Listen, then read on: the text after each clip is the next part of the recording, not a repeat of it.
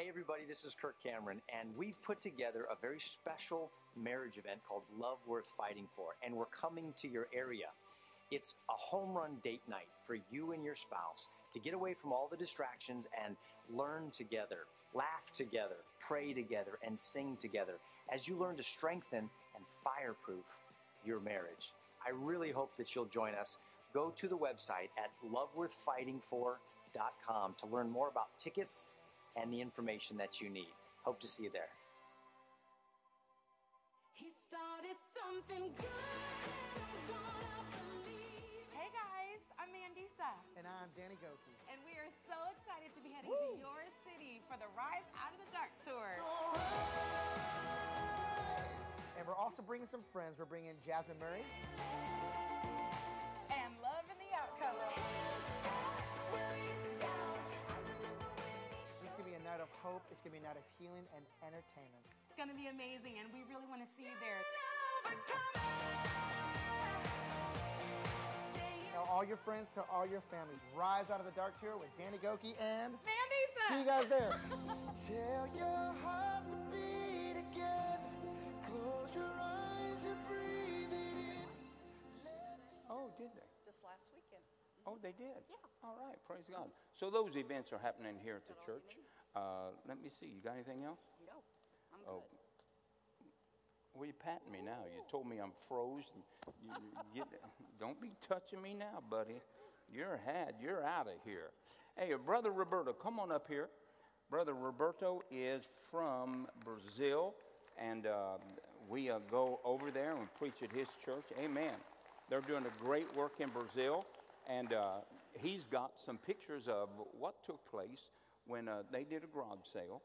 Our congregation donated the money from the garage sales, and they started an outreach church in another city, which I don't know and can't remember, and I don't know if I've been there, so he'll tell you where it is. And so it's growing, and it's blooming, and it's blossoming into something great, and that is because of their vision and your guys' faith to support it. So Brother Roberto is going to give you some information. Phyllis, can I have your microphone? Thank you, darling. Thank you, thank you. All right, Roberto, go ahead. Thank you, Pastor. Good evening. It's good to be back here. I really enjoy coming here to this church. Pastor is a good friend. He's been to Brazil several times to our church. He's been a blessing to us. His heart has got some great teachings from God. And we have enjoyed over the years, receiving him over there. And he's always been very, very faithful to the Lord. And as we were sharing about the vision for Brazil, Pastor felt like that God was leading you as a ministry to partner with us in establishing some churches in Brazil. Our goal is to plant new churches in every state of our country. We have 27 states, and we've already planted churches in 6 of them. We still have quite a bit to go. Hallelujah. And as we were sharing with him, he was able to see what God was doing. And the reason that I'm here tonight, not only to worship God in the first place, but also to thank you and to share a little bit what has been done with the offerings that you guys have given and partnered with us to establish that church in the state of Rio Grande do Norte, which is in the northeast areas of our country. So I would ask for him to put just the slides right now, just for you to have an idea. We've gone into a lot of regions that are very poor in Brazil. We're looking for souls, and this is the church that has been planted last year in the city of Natal, which is the capital of the state of Rio Grande do Norte. As you see, this is a team that we took from Campinas, our church. These people went there with the purpose of visiting and all the families in the city, in the neighborhood. We went house to house, sharing the gospel of Jesus Christ, inviting them to be part of God's kingdom. And by the grace of God, we really were able to visit several homes. And out of that, some people came to the church. And now the church has been planted. It's been there for over 1 year now. And this is what God is doing in that part of Brazil. Would you please change the next one? We were praying for pastor to pastor that little church, and then God led us to this couple, and Pastor Jeová and his wife Ana Paula. They're musicians. They're great men of God. This guy is about this tall, and he is full of joy. It is amazing. If he was here tonight with the worship here, he would be screaming, and he's so enthusiastic, and he loves the Lord, and he is doing a great job in that church in Natal. Next. As you can see, we rented that little building there. It's just to start with. When we go into cities like that, we're not very concerned about places, the size of buildings, but we are targeting the hearts of people. We want to see God going into the homes and saving those people. I was really impressed with the testimony that I heard here tonight.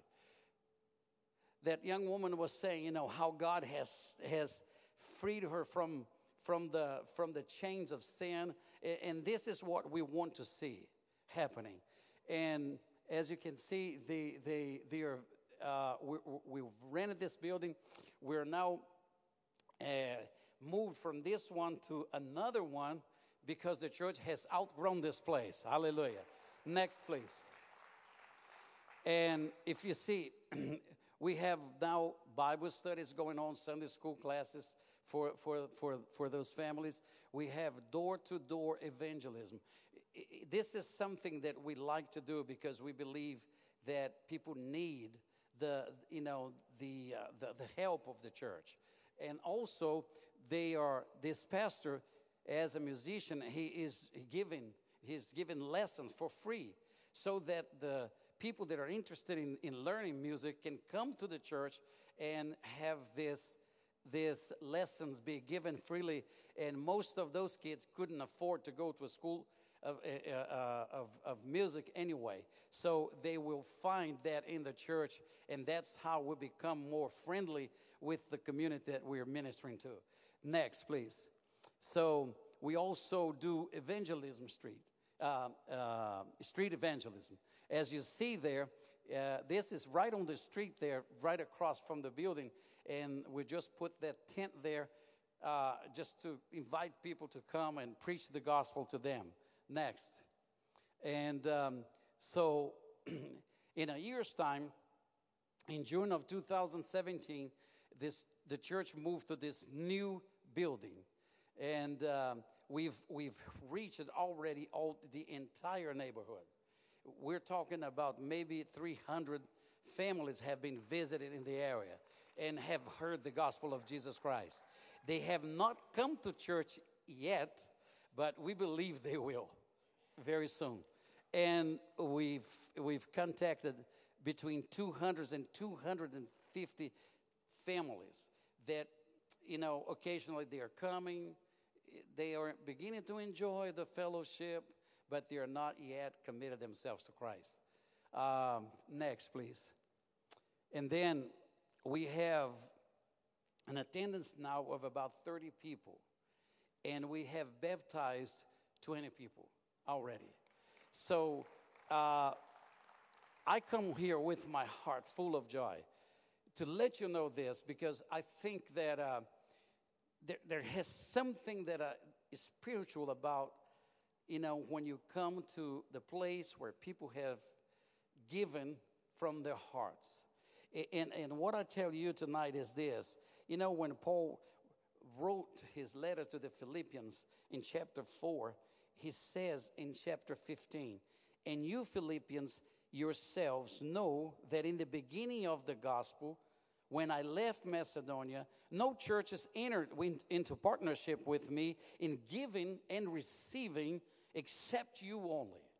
And then in verse 17, he says, not that I seek the gift, but I seek the fruit that increases to your credit. You see, I have come here in the name of Jesus to tell you that your offering has been gone up to heaven as a sweet smelling. And I can say to you today that already 20 people have been saved because of your vision, right? Now, Paul says like this in verse 18, I have received full payment and more, and I am well supplied. And I love this word that Paul gives. I said, I have learned how to live in poverty. I have learned how to be in wealth. I have learned being in big homes or poor. It doesn't matter. He says, I can do all things through Christ Jesus, who strengthens me. And I love this because when he says that, he was not really seeking anything from the people, but he was envisioning what the kingdom of God is. You see, the kingdom of God is a reality. The Bible says that when you give here, those are men that receive your offering, but at the same time that you are giving your offering and they are receiving it here, the Bible says the hands of Jesus himself is receiving your offerings over there. Now, he receives your offering over there, not because heaven is broken, not because heaven needs our money. No, he receives your offerings there because heaven is wanting to open its windows and deliver you what you need for your blessings. That's what Jesus promised. And I come here tonight and I could say to you, and I could use the same words here and say to you, not that I seek anything from you, but I have come here to say to you that our God will supply every need of yours according to his riches in glory in Christ Jesus. Hallelujah. And this is something that I wanted to share. I've come here in the name of Jesus. I have come here also on behalf of Agape Ministries in Brazil to say your offering has been of great value to us. Your offering has reached 3,000 kilometers from where we are planted as a church. And I believe that God will help us to reach other parts of the nation and reach the souls that are still there to be saved in Brazil. So thank you so much. Thank you so much for your love. Thank you for your vision. Thank you for this provision. And I want to finish, Pastor, saying, and this is from my heart, right? From my heart to you. I said, now, what we need is for you to come to Brazil and be part of this. You can come with Pastor Dosick, Pastor Phyllis, and you guys can come over there and participate with us in reaching those souls for Christ Jesus. And when I say you are welcome, I mean it. I'm saying we would love to have all of you there, and hope that God can, give you this opportunity to reach out for those souls in our country. Thank you so much. May God bless you and may enrich your lives with his greatest blessings. Amen. God, thank you, Roberto. Hallelujah. I'll just give that back to Phyllis. Hallelujah. God bless you. Hallelujah. Bless the Lord. Hallelujah. God is a good God. Is Ben here tonight? Ben Swartz? I didn't ask you to come up here, Ben. I just said hi. You're going to have come up here, Ben. Ben cannot get away. You see, come on up here, Ben. Ben just returned from Honduras. A lot of times we don't, let everybody know everything we're doing. This is an outreach to Honduras, and Ben and Jordan. Is Jordan here tonight? He's not. He's babysitting. I know he's He's sleeping in the bed. You know it, and I know. Anyway, Jordan and Ben just returned back and look at a soccer field, and where they're going to be having a night crusade, and where things are going to be taking place. But this is a great adventure. Remember, our globe, everything that goes into the globe, World's mission goes towards sending 10, 11 people to Honduras to carry this out. Their expenses down there. So, Ben, you just returned? Yes. So what happened? We returned Monday. We actually had a red-eye flight back on Monday from Honduras. So if I still look tired, I am tired. But we went down on Friday, came back Monday, and the main goal of the trip was really just to capture footage and everything for this fall. And but God always uses you, even when you're just going down for other things. So we were able to preach Friday night and Sunday. Saw some great emotional miracles take place in a lot of the teens. One of the statistics about Honduras is 65% of the population is under 25. So San Pedro Sula has 2 million people in it, and so over 1 million people are under 25. Yeah. And so that's the genre that we're going to speak into this fall. There's just so much hopelessness down there, obviously with poverty and everything. And Pastor Wilmer, our contact down there, is just so excited because he said nobody reaches the teens and the kids down here. So we're excited for that, and we appreciate everyone who's sewn into that. Amen. Thank you, Ben. You got some footage you're going to be showing We us. do, yeah. We have footage. We'll show it on a Sunday or something sometime. Okay, all right. So. Good deal. Praise Yep. God. Yep. Thank you, Ben. Thanks, Pastor. Hallelujah. That's another country we don't have to go to. We get Ben down there, and he'll take Honduras, and we don't have to go there. Hallelujah. So, but, God is doing a lot of great things touching nations, and we just believe in evangelism. Amen? And so it's been good. So we're going to receive our tithe and offering tonight, and I want you to grab your neighbor, shake all the money out of their pocket, pick it up and rejoice, and give it in the offering. I'm kidding. Just reach over in your purse and their purse and get all you want. Hallelujah. Give it like it's not costing you anything. Hallelujah. Praise God. Now, Father, in the name of Jesus, we thank you for this time of offering, this time of tithing. God, you're opening up the windows of heaven, pouring out a blessing upon us, God, that we cannot receive, that God will touch our generation. God, we thank you that tithing is a master key to the blessing that you have for our life. And God, we thank you for the seed that you've given to the sower tonight, that God, as we sow, that God, it will be multiplied and given back to us, pressed down, shaken together, and running over. Men and women, God, servants, people used of you, God, fulfilling your plan. We thank you for all of it in Jesus' name. Amen and amen. Stand your feet and bring your tithe and offering unto the Lord.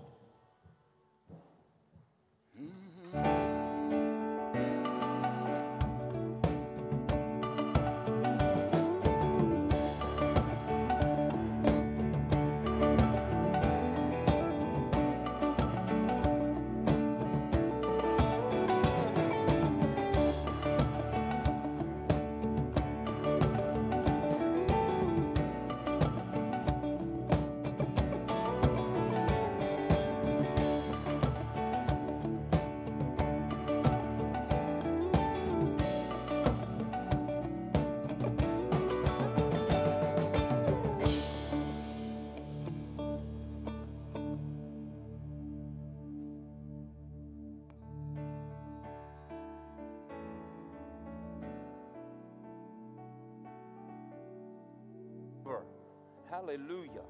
All righty. I want to talk to you today about a word that I was studying out this morning, and Philip gave me the definition of it, so if it's wrong, please don't tell me, just please tell him. And sometimes we think that the gospel is something that we're trying to get God to do. Christianity is not the great obtaining. It is the great receiving. It is the provision, the salvation of God hath appeared unto all men.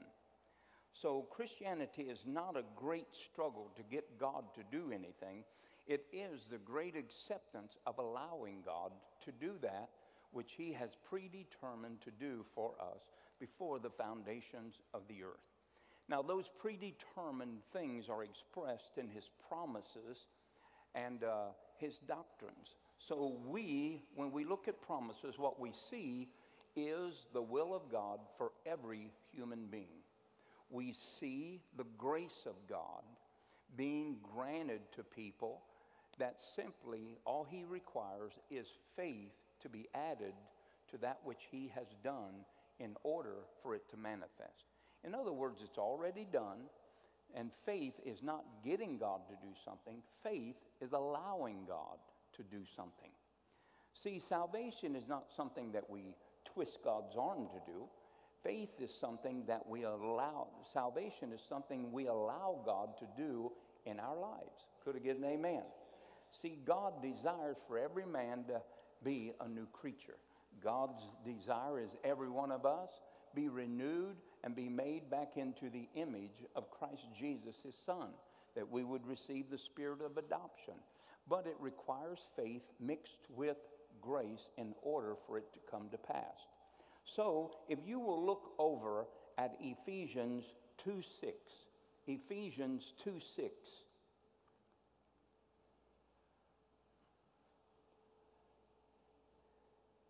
Ephesians 2:6 says this, and hath raised us up together and made us sit together in heavenly places in Christ Jesus. I want you to look at that second word, and hath. Does anybody know what the word hath means?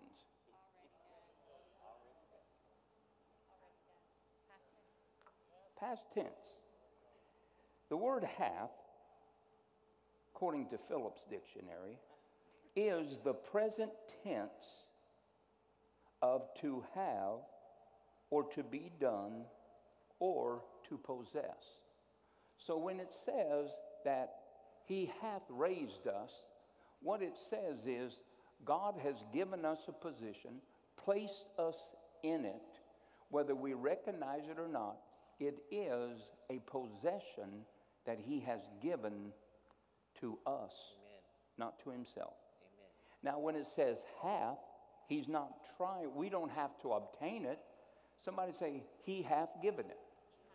In other words, it now has become a personal possession of the believer or of the sons and daughters of God. Amen. So when we think about salvation, what we want to do is we want to realize that it's not something that we have to work our way in, not something that, we need to get up to or grow up to and all that, which those are all true facts. But the truth of the matter is, you are saved. Amen. Could I get an amen? You are the child of God. You are a son or a daughter of God. And you're going to be no more a son or daughter of God when you get to heaven than you are right now. The Bible says in 1 John 3:1 and 2 that it does not appear what we're going to do, but we need to behold and understand the love of God, that he has caused us to become sons, that when Jesus appears, we shall be like him. Hallelujah. We shall be like him. So we understand that we have. Somebody say we have. Now just think about your prayer life. If you were sitting right before God, don't you think you'd quit bombarding heaven? And just be confident that if we know that he heard us, we can be confident that we have the petitions that we asked him. Now, how loud do you have to speak for God to hear you sitting right next to him? Not very loud, does it? No, absolutely not.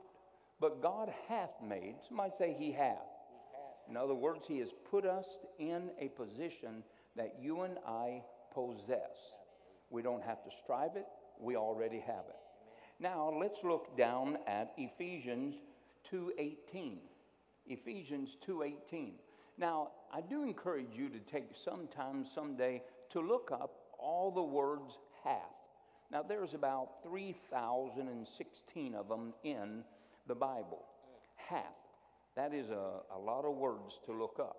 So, but when you look it up, realize that when it says that God hath did, God hath said, what it means is that God has granted it to be a personal possession of the hearer.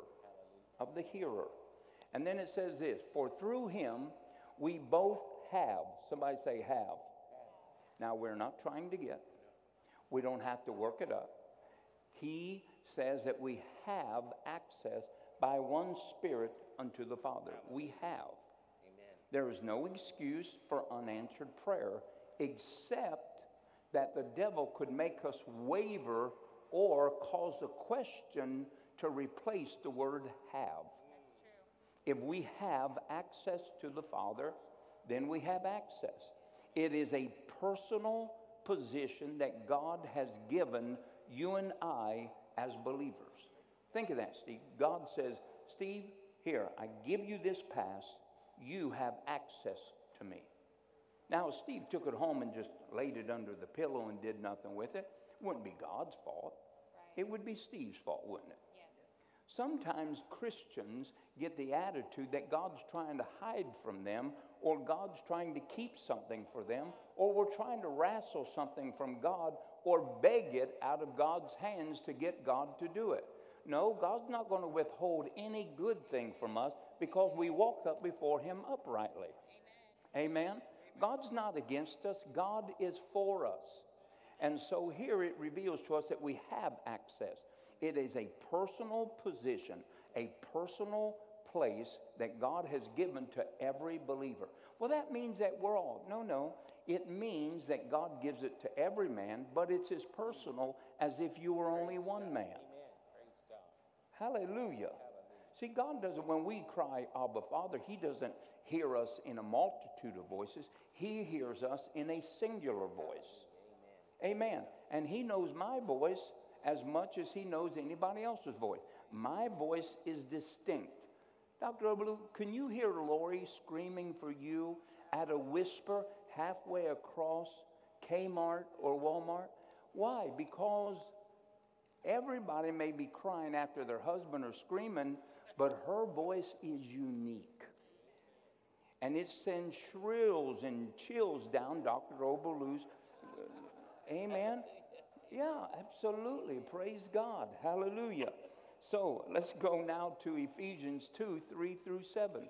But take time and look up these words hath, because you'll begin to discover that you are placed by God in a very personal way to have possession of certain things. Sometimes we look at the scriptures and we think that God's just writing to the world. I never look at the Bible how God's writing to the world, because the world doesn't always hear what I hear. This is a love letter designed by God through the Holy Ghost that he has delivered to me in a very personal way. Amen? And so we need to read it as it is a personal invitation from God to us, a personal revelation, instead of just reading it as it were in a multitude of attitude of voices. Amen. When I kind of do this with my grandkids, I want them all down there, but I realize every given week I have to take one day for one kid. Amen. When it's Quentin's day, whatever you want to do, Quentin. And buddy, he says, okay, let's go. Hallelujah. Man, let's stop and get donut. Let's stop and get pizza. Let's stop easy. Absolutely. Lincoln say, no, I want greens. I want cabbage. I want lettuce. And each kid is different. Now, Lexi, she doesn't come down much. The other day I asked her, I said, did you lose that note that I gave you? She said, what note? You know, the map from Lima to my house. She said, no, Papa, I've just been busy. But then I discovered that she's already made an invitation with Phyllis. She's coming to Phyllis. And what did she say? Mom, do you want to go school shopping? No, not school shopping.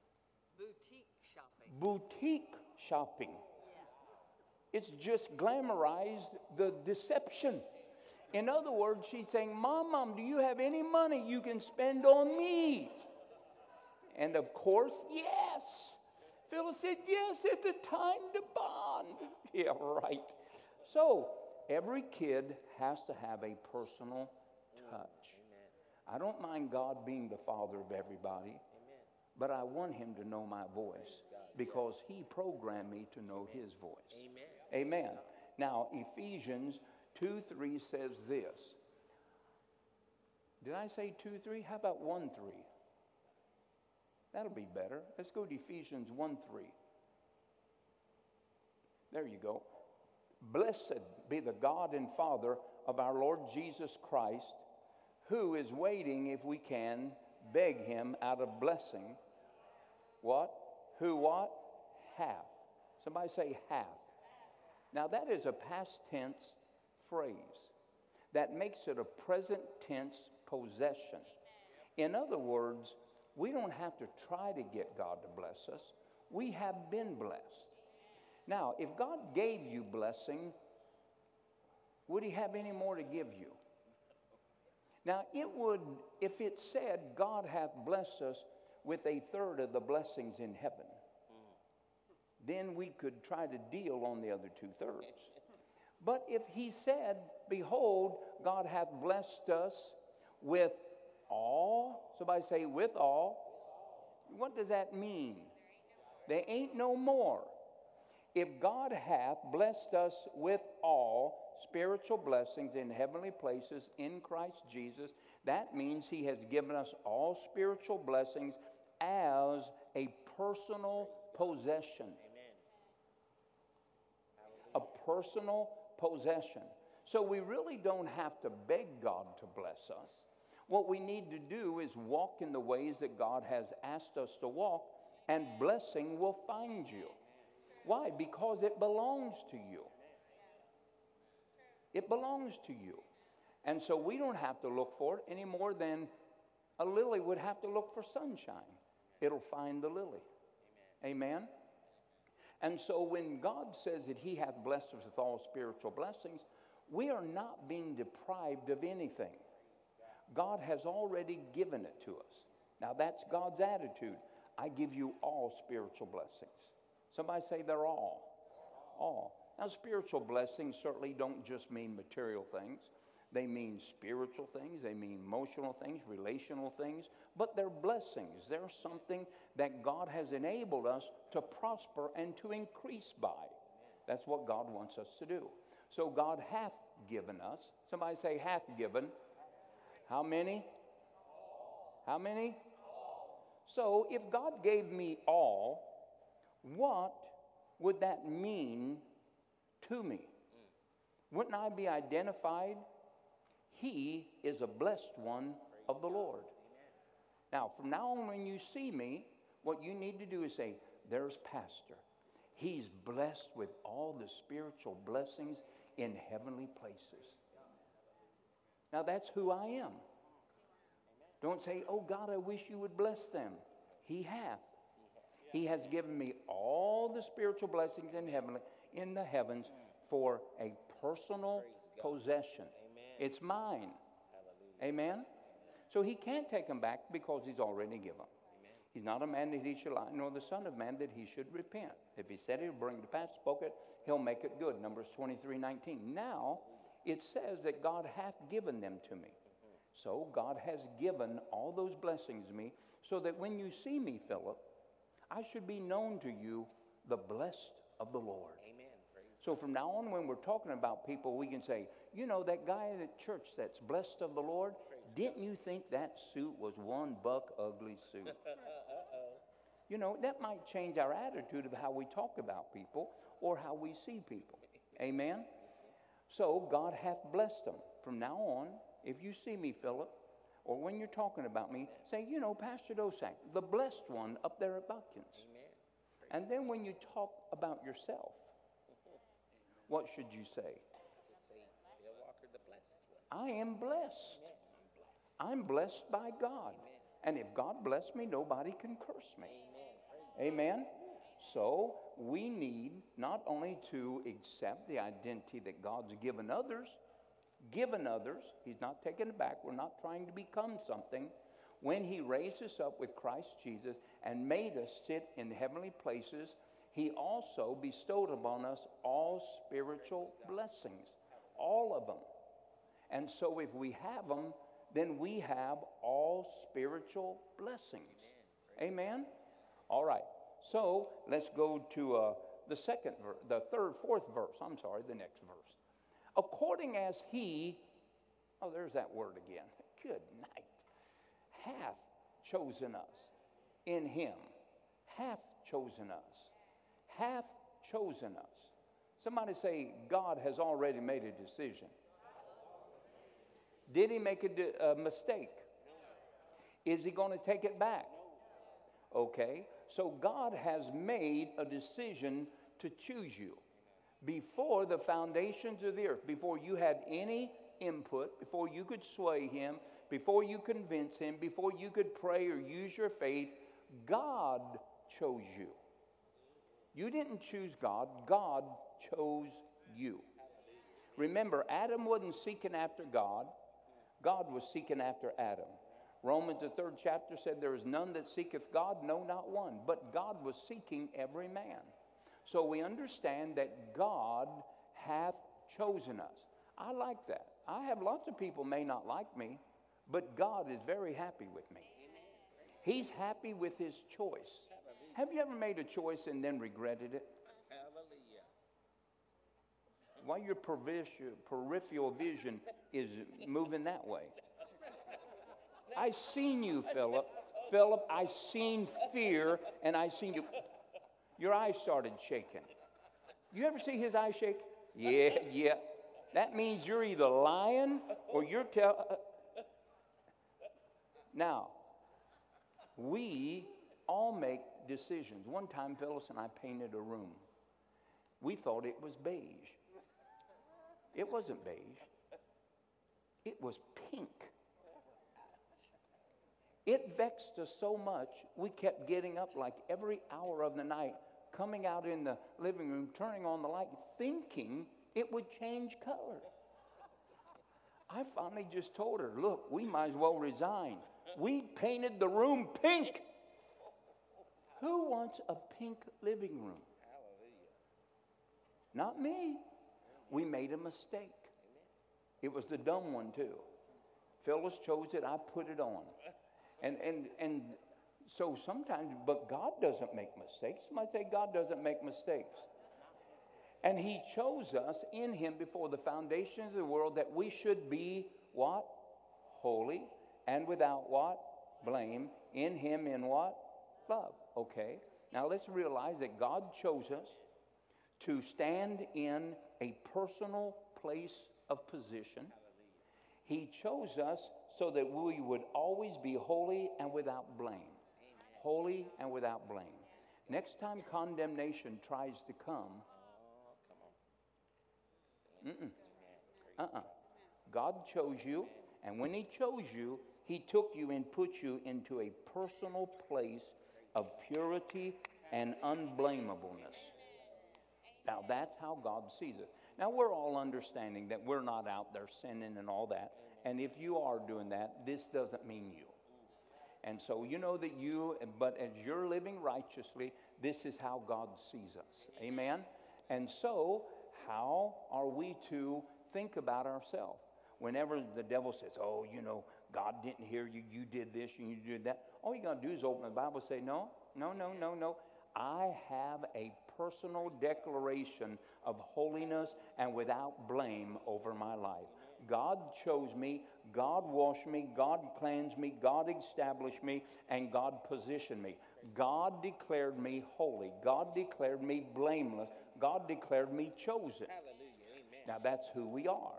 Amen. So next time somebody asks you about Pastor Osek, oh yeah, man, you mean the guy up at Balkans? He's holy and blameless. I'll tell you what, God chose that guy. Man, it's evident. See, we aren't used to talking about people like that. We always pick the negative. It's that old Adamic nature that nobody wants and everybody's trying to run from, but everybody falls back into. All right, the next verse. having predestined us unto the adoption of children by Jesus Christ to himself, according to the good pleasure of his will. Somebody say having. Somebody say having. Somebody say having. Now, predestination probably could be an argumentative thing, but realize that every man is predestined from the time that he is born. What do you mean he's predestined? He's predestined to become an adopted son of God. Now, he may choose not to do that. Predestined means that we should move into a predetermined place with God. Then the Bible says that we are predestined to be conformed to the image of his son Christ Jesus. Romans the 8th chapter, Paul writing to the church. And so here it says that God has predestined. Now that's every man. Do you know that some people say, well, you know, some are predestined to heaven and some are predestined to hell. But that's really not. Because the Bible says God's not willing that any should perish, but that all should come unto repentance. So the predestination could not be that some go to heaven and some go to hell, because that's totally opposite of God's will. And remember right here, his will is having predestined us all to the adoption of sons according to the pleasure of his will. So God would have to override that if he was going to send somebody to hell knowing that they were never going to be born again. Yeah. So what are we predestined for? We are predestined to adoption. See, in God's mind, he never thinks that people are going to reject him. Who would reject life for death? Who would reject joy for sorrow? Who would reject struggle for peace? Well, nobody would. But when the gospel is presented to man, the Bible says the goodness of God leads men to repentance. And so when men hear the gospel, what are they going to hear? God has paid a price for your sins through the blood of Jesus Christ. Whosoever will can come and drink of the wells of the living water. Now, we can all do that. Some men won't because they choose not to do it. But that doesn't mean that God's plan for them is any different.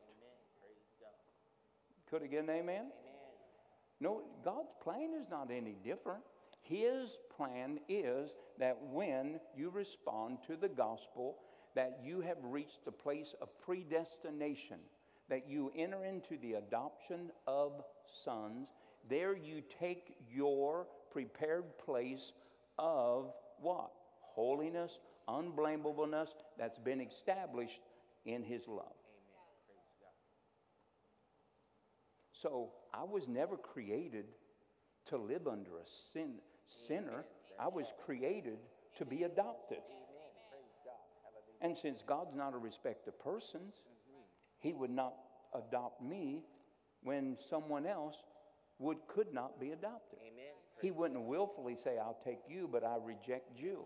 No, remember that even before, when we were born, we were formed before the foundations of the earth. In other words, God created us with all our talents, our gifts, our substance. He never put anything in us that he didn't like. Why would he not adopt us? You say, well, our sin nature.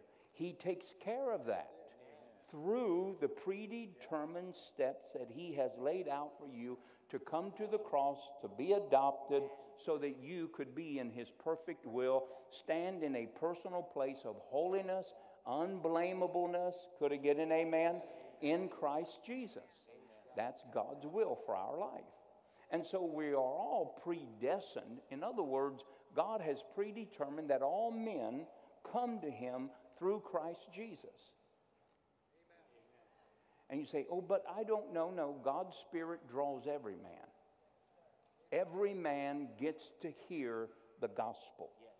Now, men can deny it, but they cannot say it wasn't God's will to bring them, and he didn't draw them.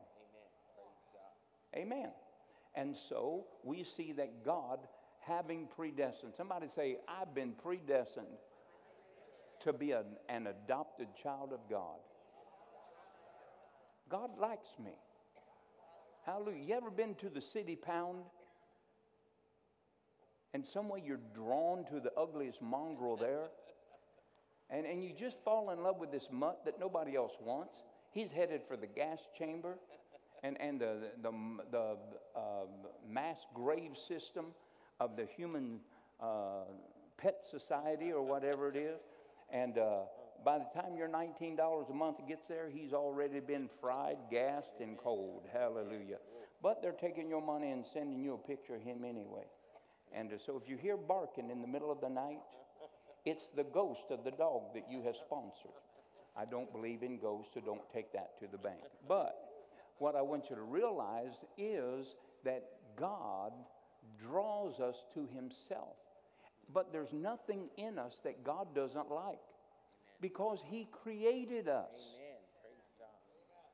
What's not to like if God created you? Amen. She didn't create you. She stuck with you. God created you. She didn't. He likes you. She's got issues with you. Now, but we have been predestined. Just think of that. I have been, before the foundation of the earth, already set up to hear the adoption program, to realize the price has been paid, and to accept my place in the kingdom of God. Now, that's what I'm predestined for. Amen? All right. So, now let's go to Galatians 2:4. Having. Somebody say having. So, we have been predestined, praise God, to be adopted and to set into a personal place of purity and unblameableness. Hallelujah. God doesn't look down on me and say, hey, I seen you did something wrong yesterday. No, that's not how he sees me. Remember, holiness and unblameableness in love that covers a multitude of sin. God will still fellowship with you while he's dealing with you to get the sin out of your life. Yep. All right. And it says, and that because a false brethren, unaware, brought in, who came in privately to spy out of the liberty which he had given Christ Jesus, that they might. Can I go to Galatians 1:4? Why did I replace everything ones with twos tonight? Must have been me fellowship with you this morning. All right. And it says this, Galatians, who gave himself for our sins, that he might deliver us from the present evil world, according to the will of God our Father. Look at those first three words. Who gave? Somebody say past tense. Himself. Who gave himself for what? For our sins. But why did he give it for our sins? To deliver us from the present evil of this world. Somebody say, I am delivered from evil. I'm delivered from evil.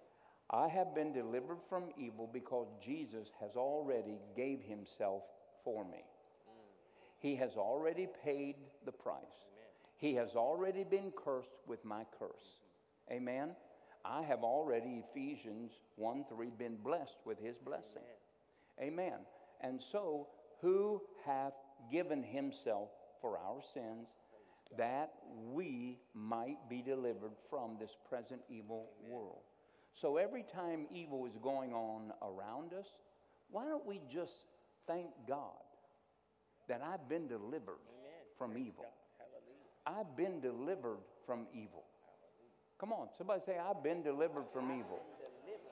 Remember several things about the author of evil. Number one, Ephesians 2:13, 14, and 15, he has been destroyed. Amen. Somebody say, he's been destroyed. He's been destroyed. What does that mean? He's been defeated. Amen. One place says he has been annihilated. In other words, so obliviated that no matter what anybody could do besides God to try to put him back together, there is no hope. It is just entirely too small of pieces. And then the devil is powerless. Matthew 28:18 down through 20 says what? Behold, all power is been given unto me. Now go. Amen. He was really telling them, you can fearlessly go because there's nothing to fear.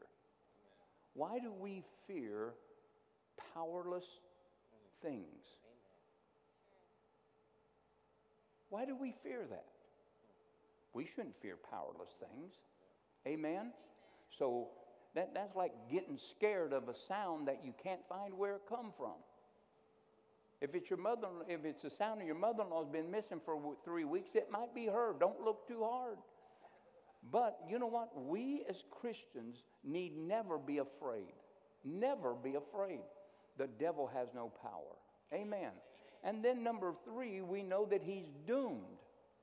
He's doomed to an eternal lake of fire. You aren't, he is. So don't be afraid of somebody that doesn't have any power when Jesus gave you power to cast him out. Amen. All right. So now let's go to Judges, and we're going to wrap up with this. Judges. So I do encourage you to go through all the scriptures 3,000 times and find out where it says he hath. That means that God has given you personal ownership of something. So when God recalls to remembrance something that he said, like, didn't I say that in blessing I would bless thee? That simply means that, look, I've already given you a personal position of blessing. Don't doubt it. Move on. Amen. So we need to realize that we are what God has said we are. Let's go to Judges, the 6th chapter, and let's look at verse 11. Maybe let's jump in and start at 11. I'll tell you that's up and down. Okay, and it says, and there came an angel of the Lord and sat under an oak tree which was in Ophrah, and that pertained unto Joash and the Abazite, and his son Gideon threshed wheat by the winepress to hide it from the Midianites. And the angel of the Lord appeared unto him, and he said unto him, the Lord is with thee, thou mighty man of valor. Now notice what it said, the Lord is. Somebody say is. Didn't say the Lord was going to show up. Didn't say he was coming. Don't worry, God will get there in the nick of time. He's just busy. He didn't say that, hey, God's on vacation. He's coming back next week. He said the Lord is with you. The Lord is with you. You remember another time that men quoted that in Numbers, the 14th chapter? If the Lord is with us, we can go up and take them. They are bread for us. But with the attitude that God wasn't with you, you'll always see yourself as a grasshopper. You're always going to try to escape things instead of be victorious over them. So here it says, and the angel of the Lord appeared unto him and said unto him, the Lord is with thee, thou mighty man of valor. And then, of course, the next verse, the questions start. And Gideon said unto him, oh my Lord, if the Lord be with us, then why has all this befallen us? In other words, don't ever judge where God is by what you're going through. Never judge where God is by where you are. I can tell you where God is. He is with you. Amen. Hallelujah. Sometimes Phyllis and I are in the living room or something, and she starts an argument, and I say, well, I'm leaving. I'm taking Jesus with me. Be alone. I don't say that, because then she'd start arguing. No, he's staying here with me. He's staying. Then we'd be in a fist fight, and Jesus would be the only one with a black eye. Yeah. And it says this, why is all this befallen us? You cannot judge what is happening and where you're going based on what you're going through. And where are all of the miracles which our fathers told us of, saying, did not the Lord bring us up out of Egypt? But now the Lord hath forsaken us and delivered us into the hand of the Midianites. You cannot judge anything by what you're going through. But what you can do is believe what God said about you and about himself. And what did the Lord said? The Lord is with you. Now that should be enough. Remember when God told Joshua, as I'm with Moses, I'm going to be with you. No man will ever be able to stand against you. Have confidence that God is with you. And remember what Jesus said, if you did it to the least of these, you're going to do it unto me. So if God attacked you, if somebody attacks you, they are attacking God. Let God respond. Vengeance belongs to him, not to you. You don't have to try to work it up. All you have to do is say, God, you're with me. You're here. You're going to do whatever it takes. And then because God was with him, he was a man of valor. When God is with you, you are not who you were before he came on the scene. Amen. David said, because when God come, he made my feet like hind feet. He made me leap over a wall. He allowed me to run through a troop. Listen, we have to realize that when God is for us, nobody can be against us. We don't have to worry about what's going to happen. We don't have to worry about what has already happened. We don't have to worry about what is happening. It's all going to be okay when it all comes down to the end. The battle is over. The smoke is cleared. We will stand victorious in Christ Jesus. Hallelujah. So here God tells Gideon, he says, the Lord is, not coming, is with you. He's with you. He said, and because he's with you, you are a mighty man of valor. Now Gideon took that to heart. And he went up and rid the nation of Israel of idols and uncleanness. You know what? No matter what has you bound, no matter what is keeping you under, I'm here to tell you that God is on your side. And if God is with you, then guess what? He is with you to bring you through a personal victory in every place in your life. Say, how can you say that? Because God always causes us to triumph in Christ Jesus. I didn't say that, God did. God always causes me to triumph in Christ Jesus. God does. God does. God does.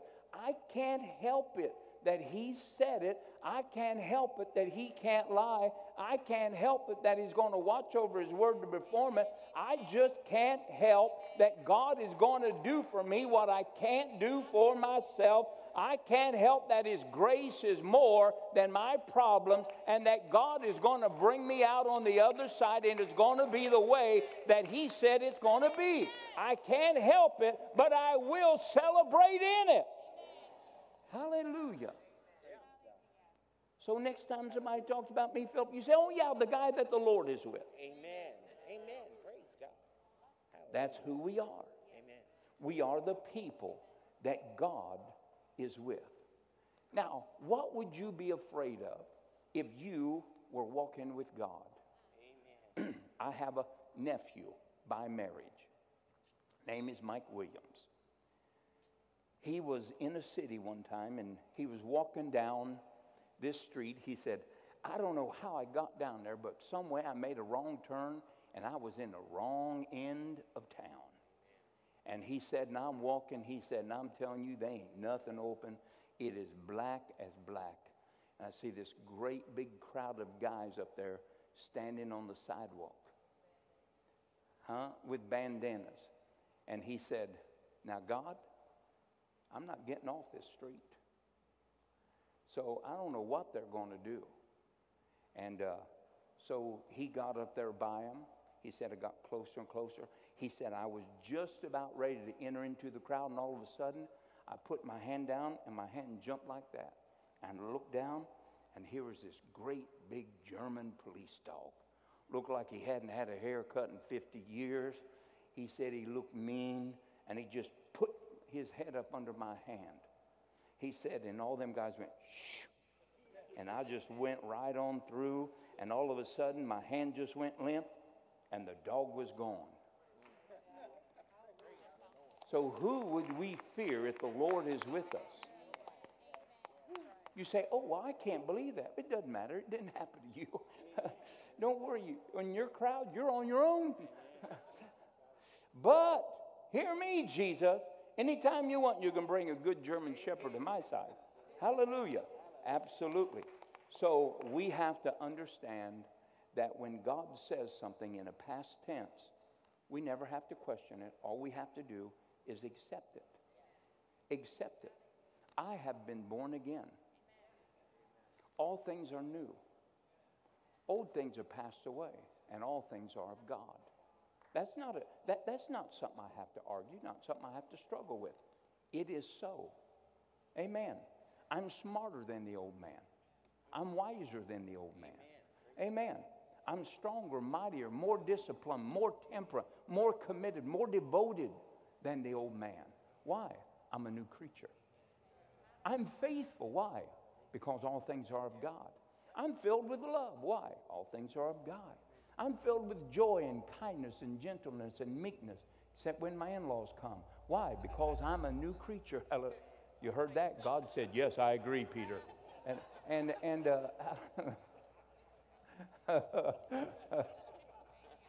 I love you, God. Hallelujah. Well, God was really saying, Peter, I'm coming back sooner than you think, and your in-laws are coming with me.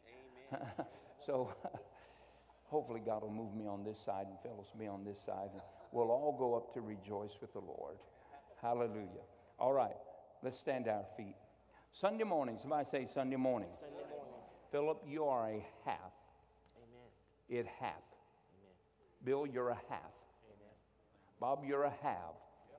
You're a have, John. You're a have. You're a have, Ella. You're a have. You're a have. You have been blessed. You're not trying. You have been blessed. Praise God. There's nothing can stop it. It's already past tense. Amen. It's not a struggle. We just walk around declaring it, celebrating in it, and it'll overtake us. Praise God. Hallelujah. Father, in the name of Jesus, we thank you for your word. God, you, before the foundations of the earth, have already positioned us because of the work that you've already done in Christ Jesus. God, that which you declared is now our personal position. It is our personal possession. By his stripes, ye were healed. God, healing is our personal possession. God, we are blessed. God, blessing is our personal possession. We are delivered. God, we are delivered from every evil work of this world. God, it is our personal possession. We walk in it. We rejoice in it, God. We declare it, God. We tell and our friends, we talk about it as we go to bed, as we rise up, as we sit down to eat, God. We rejoice that we are, God, what you have already said we are. And God, we accept the work of redemption in our life. We accept, God, what you have declared over our life in Jesus' mighty name. Hallelujah. Hallelujah. Hallelujah. Hallelujah. Now, I know I prayed for a lady before service, but I see a gallbladder being touched right now.